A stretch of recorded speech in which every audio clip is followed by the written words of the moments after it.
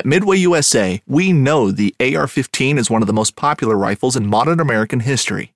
Known for its modularity and widespread use, it's often considered essential to any gun collection. The essential things you need to run an AR-15 are usually always in stock during shortages, things like magazines and 5.56 ammo. Whether you're looking to buy a new AR-15 or buy parts for your modern sporting rifle, log on and for just about everything for the outdoors, shop MidwayUSA.com. Midway USA brand product designers have one straightforward goal: develop high-quality, technically sound products and deliver them to customers at reasonable prices. If you are immersed in the shooting sports industry and pay close attention to every single detail, you know our products are built right and stand up to everyday use. Who has shooting mats and range bag systems to hunting clothing and just about everything for the outdoors? Log on and shop 24/7 with super fast shipping. MidwayUSA.com. Since 1936, the National Wildlife Federation has worked with hunters and anglers to pass the most important conservation laws in American history and to protect our sporting traditions. This podcast explores our history, our values, and the work we do to safeguard the fish and wildlife that fuel our passions. We are NWF Outdoors. The NWF Outdoors podcast is brought to you by Hunt to Eat, an inclusive hunting apparel company with a focus on community, real food, and conservation. Check out Hunt to Eat's NWF line, wild game recipes, and hunting and fishing designs at hunttoeat.com, and enter the code WILDLIFE10 to get 10% off your order. All right, welcome to the NWF Outdoors podcast today. My name is Aaron Kindle. I'm your host, along with my co-host, Drew Youngdyke. Today, we are bringing you a very special edition. We have the privilege of having two CEOs of two of the leading conservation organizations in the United States on today. Our CEO, Colin O'Mara from the National Wildlife Federation, and the CEO of the Congressional Sportsmen's Foundation, Jeff Crane. Welcome, gentlemen. Thanks for having me. Thanks for having me.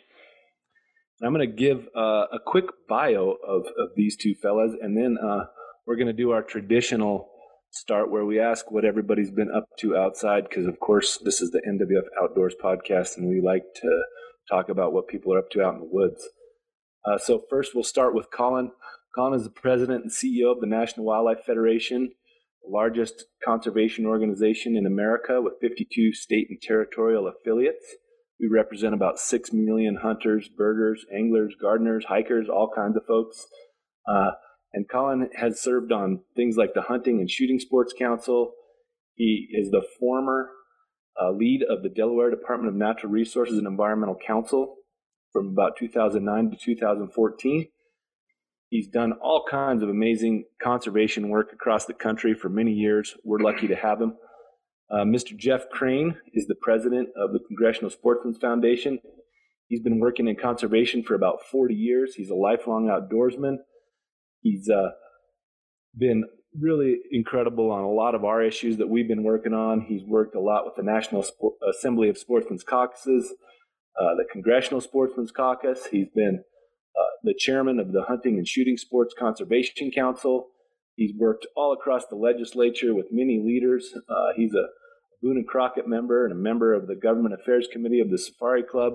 Just really varied background. And we're lucky to have both of you. Thanks for joining. Again, thanks. Appreciate it. One of the things we wanted to bring them on today for is to talk about the work that the two organizations have been doing together, which is really kind of a unique memorandum of understanding in ways that we've worked together on different issues. And that working together has actually resulted in a recent award from the Association of Fish and Wildlife Agencies. Aaron, what was that award all about real quick? We'll get to that later in the episode as well. Sure, and I'm going to do something, as I told these guys before we started, that I would never normally do. I'm going to read just a handful of sentences because I think the Association of Fish and Wildlife Agencies summed this up as good as anybody could. And I'll start here, and people will understand it very well after this. I quote, "No two individuals have been more instrumental in mustering support for the Recovering America's Wildlife Act than Colin O'Mara, President and CEO of National Wildlife Federation, and Jeff Crane, president of the Congressional Sportsmen's Foundation. To most in the professional conservation arena, the Recovering America's Wildlife Act represents the most significant and ambitious policy objective in a generation. NWF, under Colin O'Mara's leadership, maintains one of the most diverse affiliate networks in the conservation community, from traditional stakeholders in the hunting and fishing communities to birders and environmental organizations. NWF has leveraged their organizational strength to bring a ready-made, diverse coalition able to tell the story of RAWA from each of their unique lenses. And then for nearly 20 years, Jeff Crane has been at the helm of the Congressional Sportsmen's Foundation. Despite many political headwinds and a largely divided government, Jeff has been a champion for building and guiding bipartisan support for a number of important conservation policies. With respect to RAWA, Jeff has again proven himself a master coalition builder, working with his staff to help secure vital support among members of Congress. So that ought to give you a good overview of why folks decided to nominate these two gentlemen, and we'll dive in here.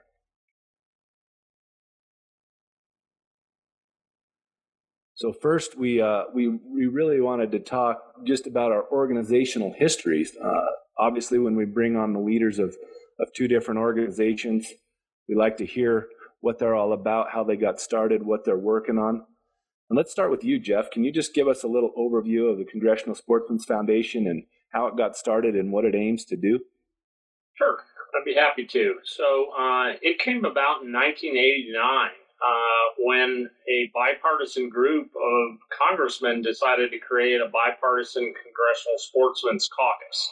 And as we know, there are caucuses all over the Hill for all kinds of myriad of causes and just self-identifying, but there was no such thing as a sportsman's caucus. They quickly realized that to be really an effective caucus, they needed a liaison between the greater outside conservation sportsman's world and the caucus, and the foundation was born. And really, for the first probably 15 years, our sole focus was working with this bipartisan caucus. In the interim now 30-plus years, it's grown to the largest, most active bipartisan caucus with leadership in the House and Senate, and they really are truly champions of stuff that we care about as hunters and anglers and as conservationists. And if I can just segue for half a minute, then in 2004, realizing that a lot of the wildlife management decisions were being made at the state level, having no parallel kind of a network, we launched something called the National Assembly of Sportsmen's Caucuses to create a network, an umbrella organization to capture all these state caucuses and have state caucuses in all 50 states now. And then finally, the kind of third leg of the stool was a bipartisan governor's caucus, which was launched in 2009. And we're now up to 27 of the 50 sitting governors that sit in that. And key thing, bipartisan, because conservation is not a partisan issue. And to get things done, we got to find that good middle ground. And so, yeah, I'm really fortunate. As you introduced me, I'm an avid sportsman. You can see a few of my taxidermy things here. I love to be outside, and so it's a great opportunity to work on something I passionately care about. So a little long-winded, but I hope that covers it for you guys. That was great, Jeff. And I've had the pleasure during my career to be able to attend some of your state caucus, sportsman's caucus events in Michigan. And actually this morning I was actually on a panel where one of the Michigan state representatives for the state of Michigan, not the university, right, was on that same panel. We were talking about the economics of hunting in Michigan and what it contributes to the economy. And she didn't grow up as a hunter or an angler. And she said on that panel that the Sportsman's Caucus is her absolute favorite of all the ones that she participates in. It introduced her to hunting and fishing. She told a story about learning how to duck hunt, and that was through the caucus events. It really made a convert of her toward hunting and fishing. And I think it was just a great perspective on what the caucus can do, at least at the state level. Yep.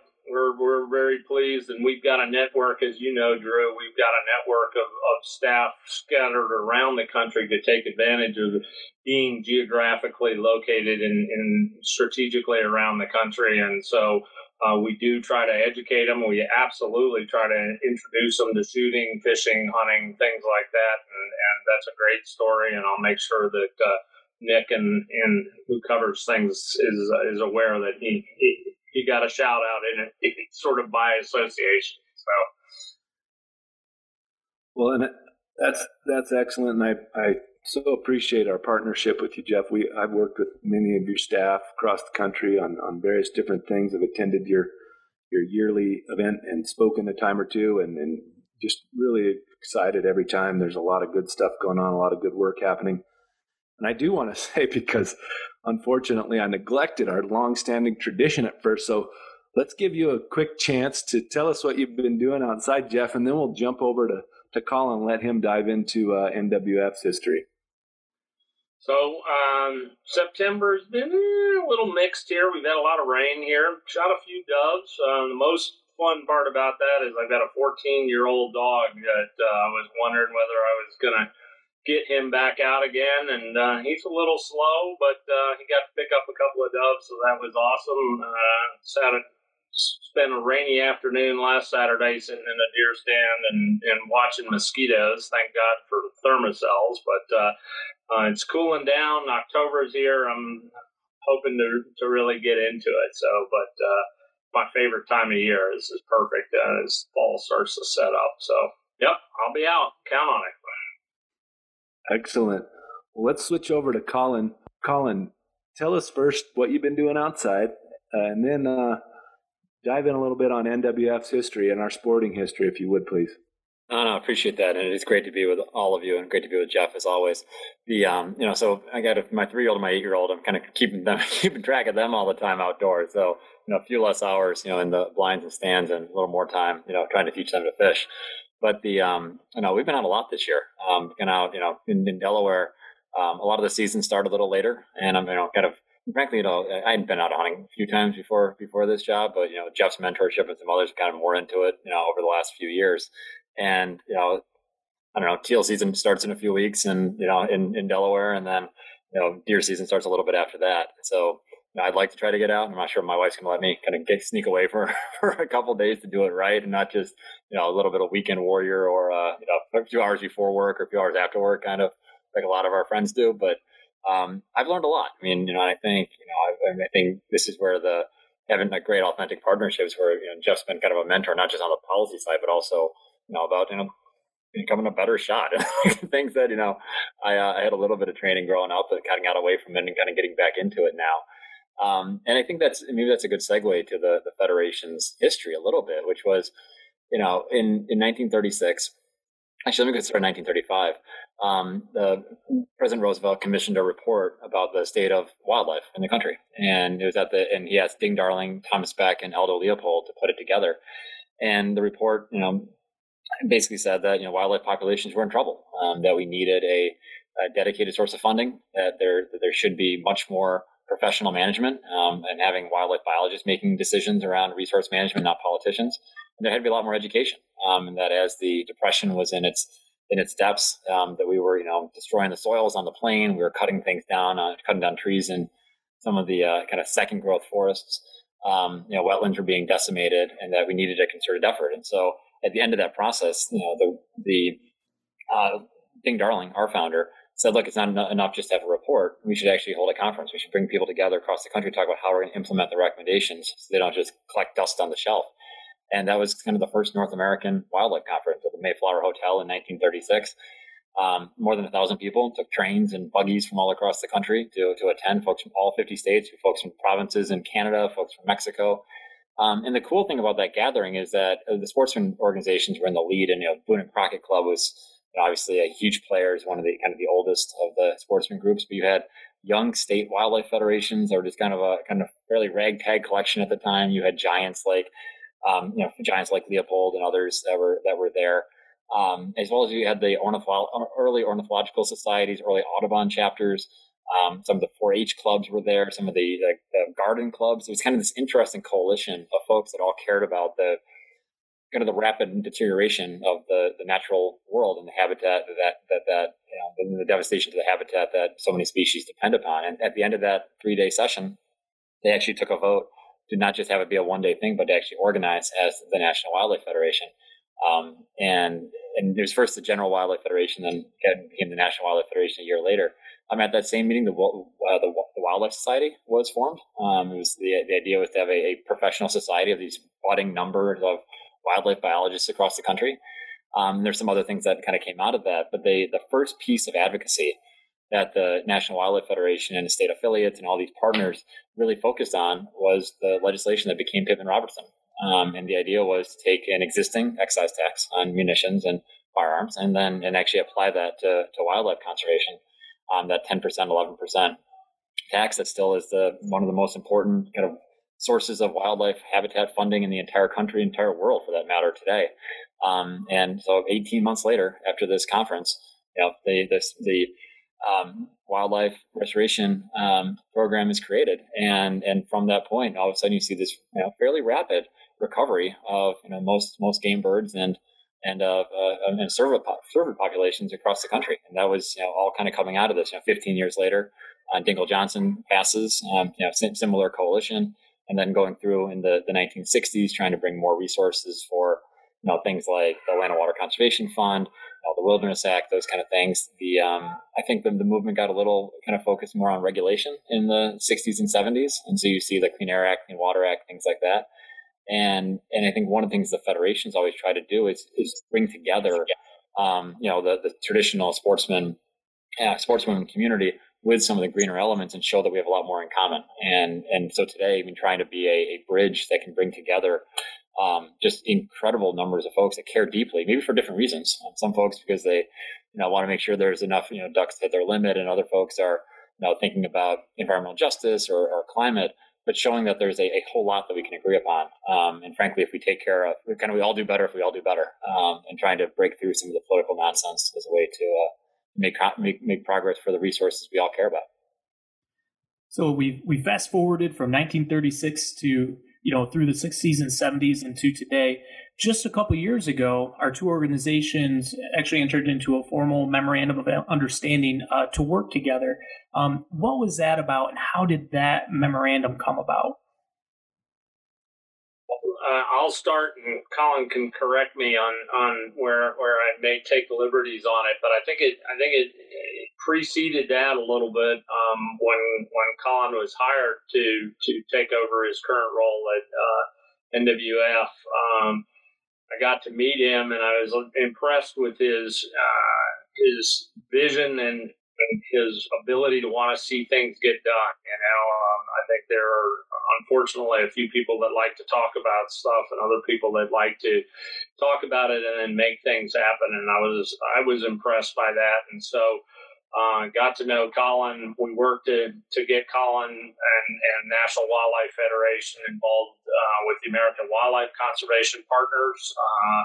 And through that process, realized, well, this is a gigantic organization with far-reaching tentacles into all the states and territories with all of your guys' state affiliates, some of whom we already work with in a big way. And it just seemed as a natural progression from our side.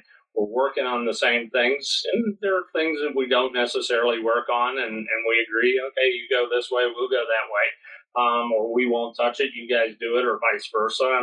But there was enough common ground to realize that we were working on a lot of things together, that it just seemed to make sense to kind of formalize this, let everybody know that we were really committed to this partnership and to the idea that by publicly committing to this, that we could make ourselves stronger working together. And that's kind of my take. And so I guess in a long way short, it started with just getting to know Colin and from my side, and then watching where the direction he was taking NWF. And then it just, as we started to work on policies together here in Congress, and the Covering America's Wildlife was coming along, we were already doing that. It just made sense to me. So I don't know, Colin, you might want to amplify that or correct me if I'm wrong. Yeah, no, and I appreciate it's very, very kind the way you said it. I think, when I first came in, I think the Federation at the national level, at least, especially in the DC operation, had, fallen a little bit afield from a lot of our sportsman partners, and that a lot of the huge strength and kind of our history was so grounded in our outdoor heritage and hunting and fishing traditions that I felt like we were missing a big part of the power that was needed to do big things, and that and so very early I was kind of blessed to meet Jeff and a few others that were just incredibly generous, kind of welcoming us back in, because we hadn't been part of those conversations at the national level, at the CEO level, in 30 years, basically, maybe 35 years, and it was a couple things. It was the work with American Wildlife Conservation Partners, and Jeff kind of vouching for me, and a few other folks, Steve Williams and a few others, Dale Hall as well, and then also the work together in the Blue Ribbon Panel, which I'm sure we'll get to later. But I think the thing that I just love about working with Jeff and Congressional Sportsman Foundation is that it's a group that just finds a way to get things done, right? Like they don't let partisanship or I don't know. So many folks get distracted, right, by shiny objects or allow one bump in the road to kind of derail entire operation. And I think what I wanted to do is, I probably talked to Jeff more than any other CEO that I talked to, which probably would come surprising to a lot of folks, but I think we're in it, right? Our groups are in it. And the reason when Jeff suggested the MOU and had the types of partnerships he had with other organizations, I got excited because I wanted to move past the relationship that just he and I have towards a relationship across our organizations, where his organizers and or Andy or the guys out west are connecting with folks there, or the DC teams or the state caucuses, and really kind of knit our organizations together, because you combine great work by state affiliates with great state caucuses with strong leadership and governors, and all of a sudden now we're not just passing bills in DC. All of a sudden now you're moving legislation in all 50 state capitals. And so one of my goals is to make sure that this partnership is so strong that if I get hit by a bus tomorrow, that the partnership between the Federation and CSF is going to endure for generations. Because I do think that the more that we're working together, the better it is for everybody on the conservation front. Thanks, Colin. You reminded me, last time I saw Andy Treharn, he called me out of the blue and said, "Hey, I'm coming through your town. What are you doing? You want to go fishing?" And I only answered because I was on a boat and I thought my wife was calling. And it wasn't her, it was him. And I said, "Well, hey, we're on a boat and we're right here. Where are you?" And he happened to be about 10 minutes away. So he pulled into the parking lot and we picked him up on the boat and we kept floating and kept fishing. So it was perfect. Thanks for doing that. I'm sure he appreciated that. Yeah. It was great. Logged as a work day too. Yeah, I'm sure they did, which is fine. Well, let's jump a little to what it looks like when we partner together. Some of the things we do on the Hill, working in state legislatures with our different affiliates. Maybe Jeff, you can kick us off. How it kind of the mechanics of what it takes to bring together a lot of different diverse interests and get things done on the Hill, and how we do that kind of thing together, back on Capitol Hill. So I think Colin really hit it in this little segment he just talked about, was trying to figure out how do we leverage these caucuses, and how do we give them the real support that they need to take on some of these harder issues, because it's easy for them to stand there and pass proclamations or resolutions that don't do anything, but when we're asking them to take stuff that includes money and things like that, then the stronger that bipartisan effort is to really leverage the power from their communities. And that's really where, again, this partnership with that Colin eloquently described with the NWF really comes to bear, because you guys are well represented in every single state around the country with your affiliates and just your massive numbers, and through Colin's leadership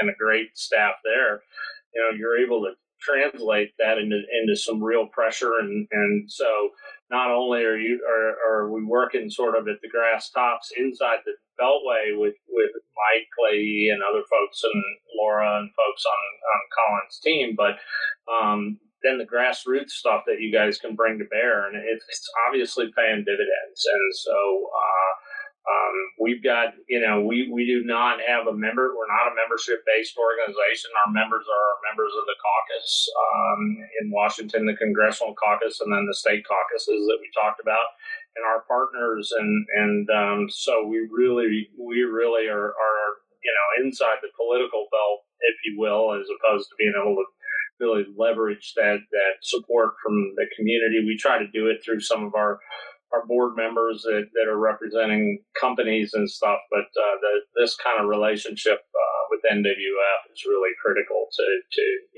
tag team and to bring pressure from inside and from back home, basically.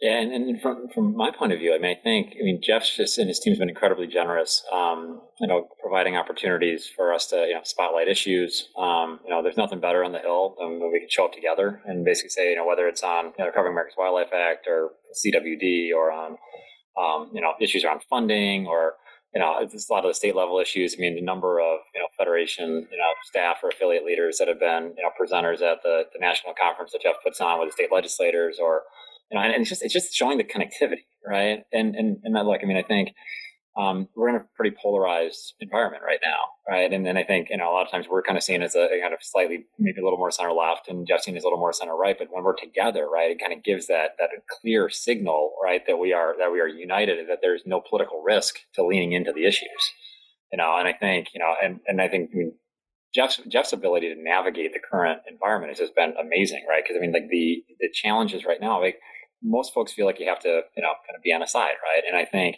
showing that conservation can be bipartisan, showing that there are folks that, again, may not agree on absolutely everything, but agree on 80, 90%, and that they're willing to kind of get things done is one of the reasons why we've had these huge victories. I know we'll get to some of this, but just in the 5 years that we've been working closely with CSF, right? You got, a huge, the fire fix got done, huge public lands package got done, the Great American Outdoors Act, ASAC's going to move. We'll talk about that later. In the Obama administration, we helped fix a whole bunch of monuments to make sure that hunting and fishing was still allowed on those things. There were issues around, appropriations and some pieces around water projects and stuff. And so it's not theory, right? It actually resulted in real work. And and a lot of folks back home, across the country aren't going to know our names, aren't maybe not even going to know our organizations, but they're benefiting from the progress that we've made because of this, kind of partnership that's allowed us to, shed a lot of the partisan sheen that too often, makes other issues, stuck right now in this environment. Well, particularly with a divided government where you have one party controlling the House, you have one party controlling the Senate. And man, we got the Great American Outdoors Act done in a divided government because you work together. You mentioned the ACE Act. Let's dive into that right now. That is on the verge of passing. What is the ACE Act? Why is it important for conservation? And why is our two organizations working together able to move that? Colin, I've started. You want to start on this one, and I can. Sure. I feel like, Jeff, you've been leading on the sportsman bill for. I feel like this is the remnants of the sportsman bill. It is. Parts of it, and so after offering it, now I'm taking it back from him. But basically, it's again a bit of a catch-all authorization bill. Importantly for sportsmen, it includes NACA reauthorization at $60 million for 5 years. It includes money for a CWD task force, multi-agency task force. That's really important, as we know. It authorizes the National Fish Habitat Partnership for 5 years, and then something near and dear to me and Colin, because I live right near the Chesapeake Bay. There's considerable funding for Chesapeake Bay program, and which is the largest estuary in the United States. And so it is a bit of a catch-all, all important pieces of funding. It should be a fairly easy thing to get done, especially after we did the Great American Outdoors Act, which was a huge price tag compared to this. But as all things in Congress, it gotten out of the Senate on a unanimous consent vote back in January. The House had some issues with some of the language. We were running out of time. We had to renegotiate back to the Senate, working really closely with Colin and his team. We're working both sides of the aisle on this, and got our champions to get it through the Senate again. And now it's sitting in a procedural vote that hopefully will go well this afternoon and we'll get out of Congress, and every indication is that President Trump will sign it. So, sorry, Colin, I kind of kind of offered it and took it back. No, I think that's right. And I think it's interesting. The number of things that have like real substance behind them that have moved in this Congress is actually pretty few, right? And like 3 of the biggest ones all are in conservation. And the fact that the bar for this to kind of get through the Senate was actually getting it unanimous is quite an amazing thing, right? So, I mean, this is a bill that, everyone from Bernie Sanders to Mike Lee had to sign off on to allow it to go to the floor. And I just can't say it enough. So John Barrasso, who's the chair of the Natural Resources Committee or the Environment and Public Works Committee in the Senate, working with Tom Carper from Delaware, putting together the package. Martin Heinrich did a hell of a job. Kind of one of our big champions. Playing a little whack-a-mole to make sure no one stood in the way. But the thing I love about the ACE Act is that people of goodwill were willing to kind of put enough effort behind it to get it done. Right? This is a bill that easily could have died. Right? Like there's a million other things going on. There's all kinds of competing needs. The acrimony is pretty high right now. But folks had issues. They raised them. And again, I'll say I'm usually the optimistic one. I mean, I didn't think when the House started talking about changes to the bill, there'd be a chance to get it back to the Senate. The fact that the senators were willing to entertain those 3 or 4 changes, they're all pretty minor, but they're still, still another round of process. I think it's just a huge sign that conservation is not just good policy, it's also just great politics. And when you have that combination, that's where, things can still get done. But, this is a pretty substantial thing. I mean, folks that love to duck hunt, getting NACA reauthorized, so we're not fighting over it every year and not begging for money. Is a big deal, right? I mean, DU and some of our other partners have been working on this for years, and got up to like the 2-yard line a bunch of times and kind of stopped in goal line stands or snatched out of one deal. And so it's something that folks can be proud of. And so I encourage folks, it won't get a lot of headlines, given everything else that's going on. But it's another big deal, and it's going to help folks in the field across the country enjoy their resources a little bit more. And it just one last comment on it. I mean, there were some senators, we'll leave them nameless, but that did put holds on this. And it took, as Colin said, work from us, but more importantly, work from these champions inside the Senate that we identify them as members of the Congressional Sportsmen's Caucus, but they're just champions for conservation in general that really had to go in there and lean on guys to say, please, because all it would have taken is one objection and this thing would have been in the ditch and there wouldn't have been time to pull it back out. And so it is significant in a lot of levels in terms of getting this passed. And like I say, we're fairly confident it'll get out of the House this afternoon. Thanks, Jeff. And just real quick, some alphabet soup. The ACE Act is the America's Conservation Enhancement Act. We throw around a lot of acronyms. We play inside baseball a lot. I want to ask one other question, too, especially about NACA.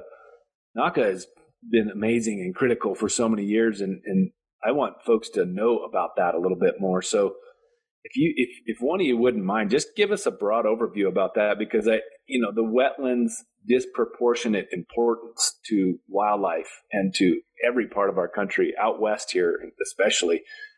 There's all kinds of numbers thrown around. 80% of wildlife relies on 2% of the wetted landscape. Just talk about that a little bit more, especially for our waterfowl hunters and others who wildlife enthusiasts who care about those critters that rely on that. That one I think is more important than we think at times, and I don't know if everybody understands the depth of that. Yeah, I mean, I'll jump in. I mean, I think like 30 years ago, and I give President George H.W. Bush a ton of credit. He did 2 big things on wetlands. He had adopted a national policy around no net loss, sending a signal that wetlands matter. They're not just to be drained for either drainage or to have less mosquitoes. And they passed NACA, and the North American Wetlands Conservation Act, gets $50-60 million a year. That's leveraged several times over to help conserve and restore wetlands across the country. And my home state of Delaware, we use it all the time. Probably get a disproportionate amount, just given the importance of the habitat there. But that combined with the money from the duck stamp are the primary funders of wetland conservation in this country, and the success is phenomenal. I mean, if you look at duck population numbers in the 1970s. They've gone up by 56%. Kind of waterfowl as a whole have gone about 56% in that period. Overall, if you look at kind of bird populations overall, bird populations are down about about 30-40% over that same time period, down about 29%, about 3 billion birds down. And so waterfowl is way up because of this type of work, because of the contributions of sportsmen with duck stamps, because they're dedicated investment. And if anything, one of the things that I'm always kind of working on with Jeff and with others is how do we replicate that model? Because if for example, like we should have a knockup for grasslands, and there's some proposals that we're working on right now. But if you had the same kind of incentive 30 years ago, you wouldn't have the decline that we're seeing of a bunch of grassland birds that we're having, because we just haven't made the investments. Other than CRP and a couple other small tools in the Farm Bill, there's nothing that's equivalent. So it's like, where we invest, kind of, if you build it, they will come. Like if you make these investments, the return is amazing. And it's one of the greatest successes just because it's a non-regulatory, voluntary program. Everybody loves it, and the results are spectacular, and they're demonstrable, and they're frankly something we could do more of in other areas. Well, speaking of making investments, if you build it, the wildlife will come. Let's talk about the Recovering America's Wildlife Act, which is seeking to do a similar thing, really, for those other birds that are down by 30%, as well as lots of other wildlife. And of course, as we know, habitat is habitat, and when you do something for non-game species, game species are going to benefit from that as well. But what is the Recovering America's Wildlife Act? How did it come about, and where is it now? I'll tell you what. I'll start with a little bit of the history because this is also part of Colin's and my friendship. So both Colin and I sat on a blue ribbon panel that was created by the Association of Fish and Wildlife Agencies. It was chaired by former Wyoming Governor Dave Freudenthal and Bass Pro Shops founder Johnny Morris. And we met for a couple of days on the idea of what are we going to do about getting more funding to the state agencies, in particular to look at species of greatest conservation concern. And our task was to float all the different options, more taxes like the Pittman-Robertson, Dingell-Johnson taxes on equipment, and looked at a bunch of things. And the consensus out of the panel was that we had to get bold, we had to get big, we had to get it now. And so originally the idea was to take some of the royalties off of energy, both onshore and offshore, that were coming on public lands and public waters, and redirect some of that existing revenue stream. So we weren't going to be goring anybody else's cow that was going into the treasury, and redirect it back for this sole purpose. Use the Pittman-Robertson account that was set up already, and direct it, and then apportion it back on a formula. I think the idea was well received, and I remember Dave Freudenthal in particular, who was the more boisterous of the two co-chairs, basically tapped me on the shoulder and said, "I'm making you the chair of our legislative policy committee." And I asked him, I said, "Do I have any say in this?" He goes, "No, you." And I said, "Okay, then one proviso, I get to pick a co-chair to go with me." And he said, "Pick away." And so I did pretty much the same thing. Colin, of course, said yes. And he and I basically, thanks to Dave Freudenthal putting a big arm around me and him, just sort of said, "You guys do this." And so that's where the beginning of the idea of RAWA as a formal legislative idea came out of. And to this day, Colin and I, but I got to really give more credit to certainly my staff and his staff in terms of really being down in the weeds, meeting weekly, and the alliance that has been created to support this effort. But he and I still are the co-chairs, hence Aaron, as you mentioned at the top of the show, that the recognition from AFWA for our leads on that is because of Dave Freudenthal. So with that, I'll let Colin talk a little bit more about the bill and some of the progress, but that's kind of how the world turns when you're sitting at Johnny Morris's Big Cedar Lodge, and the governor just puts his arm around you and says, "Thanks for volunteering." Well, what can you say, So it's funny. It was one of those moments where I feel like it was feeling like what it must have been to be like I'd like manhandled by like Lyndon Johnson back in the day, right? Where like you're not volunteer, you're voluntold, right? Right. Just like, and Jeff roped me into it. And I think it's the third leg of the stool, right? Like, I mean, the amazing success we've had over the years with, mammals and birds, particularly waterfowl, the huge success that we've had with sport fish, and obviously some more work to do there. But sorry, my 3-year-old may be joining us any second. She's gotten free. The rest of the funding for wildlife has been sporadic, right? I mean, until the 1980s, there was almost nothing, until the early conversations around the state wildlife grants. State wildlife action plans come along, and they're great, but it's basically an unfunded mandate where, states put together these phenomenal plans that are incredibly collaborative and really thoughtful across habitat types and around different threats. And then we put together these plans, and we estimate that on an average year they're going to cost about $1.6 billion to enact. And then we basically say, oh, here's $60 million, and we try and spread it across the entire country. And so we're getting cents on the dollar compared to what the need is. And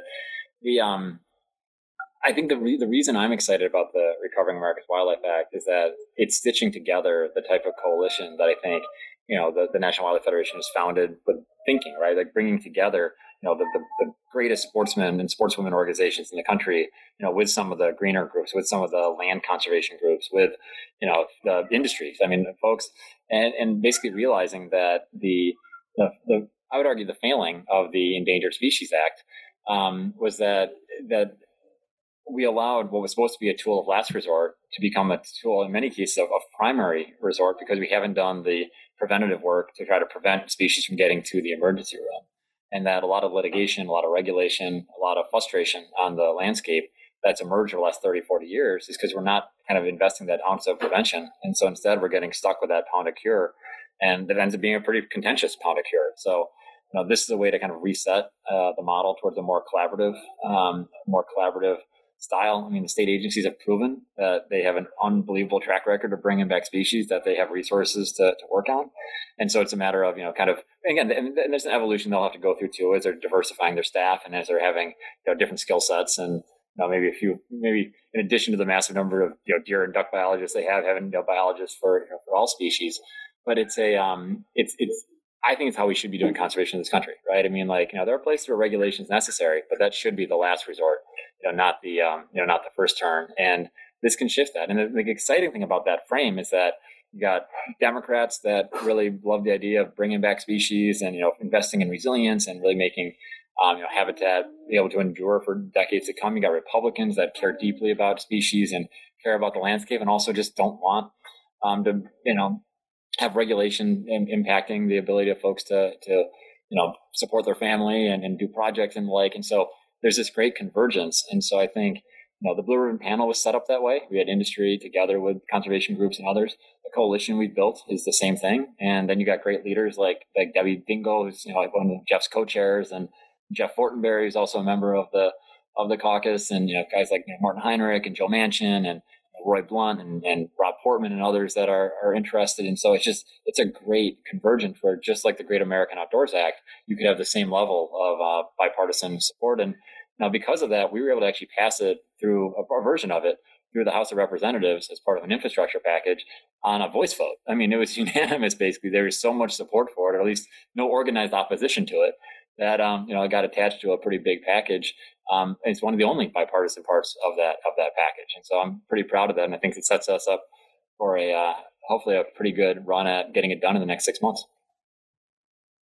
I love this bill. I think most of the sportsmen and women that I know all are just general wildlife admirers, right? They like to see any kind of wildlife, and have some of their most incredible experiences actually while hunting too. I once saw 4 mountain lions in one day while I was hunting. Wasn't hunting mountain lions, was hunting elk, but that was an incredible experience that never could have happened without being a hunter and having the we talk about. Talk a little bit, Colin or Jeff, either of you. Where is this right now? What else do we need to do to push it over the finish line? This once again, another, I keep saying once in a generation, because we got the public lands package done. We got Great American Outdoors Act. We're looking at ACE. We're looking at these huge conservation victories, which I think is a testament to our work together in a divided government. But talk about what else we need to do to get this one over the finish line.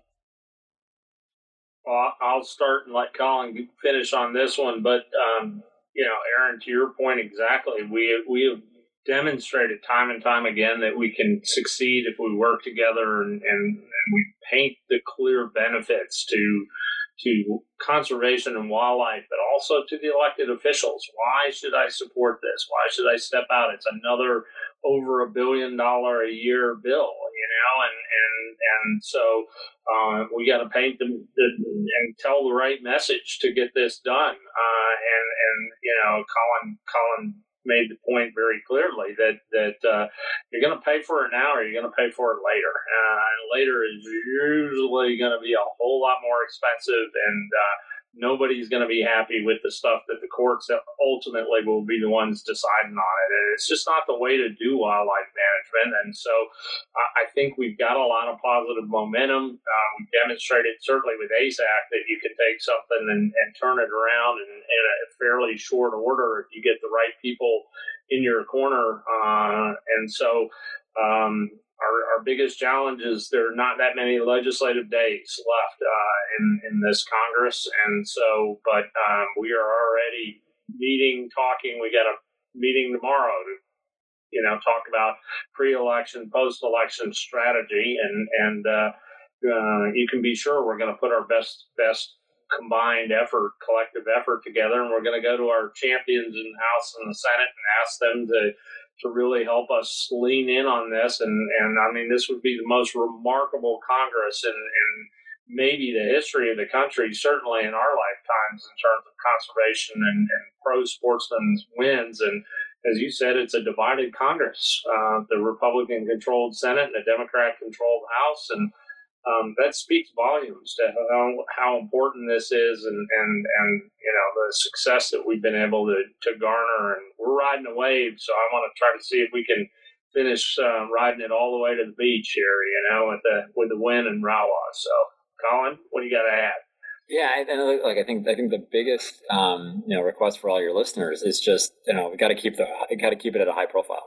I think there's a lot out there right now. I think showing how it's responsive to the moment. Like we're going to have to help create conditions where we can support millions of jobs being created as we're trying to grow our way out of this recession that we're going to be in right now because of the pandemic. And investments in habitat, investments in implementing state wildlife action plans can create hundreds of thousands of jobs, in ways that are going to help in every part of the country, in every community. And I think we're pretty good at talking about the biological imperative and the need for helping all these species that are in trouble and the 1/3 of species that are at heightened risk and all of that. I think we also have to win the economic argument. And like Jeff said, it's a hell of a lot cheaper to save a species when their populations are just dipping a little bit before they've cratered, right? I mean, at that point, then you're in that emergency room and it gets really expensive. And so, I think it's a pretty compelling case, right? It's going to create jobs in the short term, and it's going to reduce economic uncertainty in the long term, and you're going to save all these species, and you're going to have more kind of outdoor opportunities and a stronger outdoor economy. I mean, that's a pretty good win-win-win-win.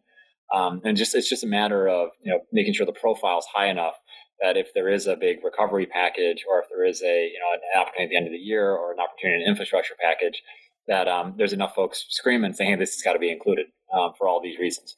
And if we do that, like Jeff said, I mean, this would be, an absolutely historic few years of conservation victories. That's probably a good segue, Colin. There's a few priorities that we all need to work on together that are kind of in a unique moment in history right now that we need to do. Let's talk about collectively. What are we looking at these two organizations working on together and thinking about moving forward and with the opportunities we see on the horizon here? Yeah, I'll start with two. I think obviously recovering is front and center. We got to figure out the funding issues around wildlife diseases. The chronic wasting disease scourge is getting worse. You're seeing all kinds of issues, and states, as their state budgets crash. The issues going on in Michigan right now. The issues going on in Wisconsin. If we don't get ahead of this, we could see some of the progress that we've made actually fall away, and then also not make more progress on the actual scientific advancement side, and hopefully, eradicating the disease. And there's some stuff in the ASAC that moves us in that direction, but obviously not quite enough. I think there's huge opportunities through infrastructure packages to make sure that habitat restoration, investments in access are a big part of the economic recovery for this country, right? I mean, if we've learned anything during the pandemic, It's that folks are turning to nature, folks that aren't particularly outdoorsy even, right, are turning to nature as just for exercise or sanity or just like, to kind of reconnect and just feel a little more grounded. We gotta keep that up, right? I mean, I worry that, once there's a vaccine, folks will get back in their cars and, get back to the rat race and everything else. And so how do we, encourage folks to enjoy the outdoors, and make investments that are going to create jobs, but also expand opportunities for folks. And, I want all the kids that went out fishing for the first time during the pandemic because, there was opportunities because their parents were around a little bit more and those kind of things. How do we make sure that that's not just a blip in time, but that's really just a change in the way that we enjoy our incredible natural resources. And I want to make sure that that's, not lost. So I think there's big opportunities. I mean, Jeff, you've been doing a ton of stuff on the fisheries side and some of these policy things that haven't quite gotten done yet, but there seems to be some big opportunities to create the kind of world that we want. And yeah, 100% on that. And let's not forget, it was great to get the president to sign the Great American Outdoors Act. There is nearly $10 billion of funding that's going to be sitting out there. We are already engaged along with NWF and others to really make sure that there's a voice at the table for how that money is going to be spent. And the same thing with the LWCF component of that. Importantly, in that, for the sportsman's community, there's the Making Public Lands Public component of that sets aside $15 million a year for access-only projects to try to create more access and opportunity, physical access, and opportunity to get into some of those landlocked lands. I mean, these are the kinds of things we deliver these collectively as a community to our fellow sportsmen and women. They're going to really feel the difference on this kind of stuff. So it's great to get the bill passed. Now it's the due diligence to make sure that funding actually hits the priority projects, does the most good for wildlife and for our ability to enjoy it. And we're heavily involved in that as are you guys. And we got to keep our eye on that and really keep our pulse and our hand down on that, or it's gonna waffle, and we can't afford to have that happen. So yeah, and I think to that point, I mean, I do think that as your listeners are thinking about places that are landlocked or places that that a little bit of an investment would go a long way, or derelict facilities that just need to be upgraded. I mean, the quicker they can give voice to those places, and I know that our affiliates and the Jeff State caucuses and things are beginning to build those lists, but I mean that's going to matter because I mean folks are looking for where they're going to get the biggest bang for the buck, and that program's going to exist. I mean the parks and kind of public lands part of that's going to be about 5 years. The other piece, obviously, is in perpetuity, the Land and Water Conservation Fund. Right. Now, and the other thing I think that Jeff and I spend a lot of time thinking about is what are the other projects that, if there is a bigger infrastructure conversation that or make a big difference on the natural resource side, could be folded in. And so I think of things like coastal restoration in the Gulf. Right. Obviously, duck hunter paradise that, we're losing, football field every, minute or whatever it is. The Brandon Road, project, right? Like $700 million, not a lot of money in a multi-trillion-dollar package, but obviously trying to prevent more Asian carp from, getting into the Great Lakes. Some of the issues around, some of the fish passage in the Northwest, some of the issues around, water flows in the Southwest. I mean, there's a whole bunch of things that would have huge benefit to hunters and anglers across the country. If we can, kind of make the right investments, and it's part of those. And frankly, again, they're all things that create jobs. They frankly create more jobs than a lot of other types of investment because they require less equipment. They require less materials. They tend to be more labor intensive, so you actually get more kind of jobs per buck. This is why Franklin Roosevelt invested so heavily in the Civilian Conservation Corps, which we've been talking a lot about as a way to get more young folks out in the landscape doing work. But I think there's a ton of opportunities, but it's all got to be framed through how it's going to help kind of build the country back stronger, as opposed to just another spending program at the federal level. I love the symbiosis between getting people outside, taking care of habitat, keeping people hunting and fishing. At the same time, I always say habitat equals opportunity, right? So if we fix this habitat and there's more habitat near people, and at the same time to put the country back to work and rebuild our economy, I just couldn't imagine a better setup to really do what needs done, in modern conservation right now. I know we're getting towards the end of the time, gentlemen, and we want to respect your time. You're busy guys. We did want to talk real quick again, just about this AWFA award, and just we this one was close to us, both because it was important for what it did, but also an old friend, Dan Eichinger, was the guy who nominated you. My old boss. Drew's old boss up in Michigan. He was a former executive director of the Michigan United Conservation Club, just a friend of conservation. And we just want to say thank you again for the work you're doing. It's an honor to work for and with these two organizations and to be part of the leadership that's really looking forward to the new kinds of things that we need to do to bring this country back where it needs to be, both for fish and wildlife and people and habitat. So I'll just say thank you and bid you farewell and offer the opportunity to leave us with any last parting words. So thank you guys for having me on the show. It's been hours flown by, so thanks. I mentioned earlier that the award recognition, while it might have Collins and my names on it, they really go to the organizations, the people that we have working with us. In my case, Andy Treehorn, Taylor Schmitz in particular, really are doing the yeoman's lifting inside of here. But I look forward to building on this relationship. Greatly appreciate the friendship with Colin and a lot of the people at the National Wildlife Federation. And again, just look forward to bigger and better things. And happy hunting and good luck this fall to everybody. Yeah, and I'll just reiterate Jeff's comment. I mean, I think, we're blessed with an incredible, team in the Federation family and all of our affiliates that, have really embraced this. And, and it's, I think about all the work of folks like Mike Leahy and Jill and Naomi and folks that have been carrying it day to day, but then the bigger team, right, that's been, supporting it. I think like one of the things that, our community in general has been, I think sometimes guilty of is in the past is thinking small. And, kind of looking for crumbs and kind of trying to get scraps here and there.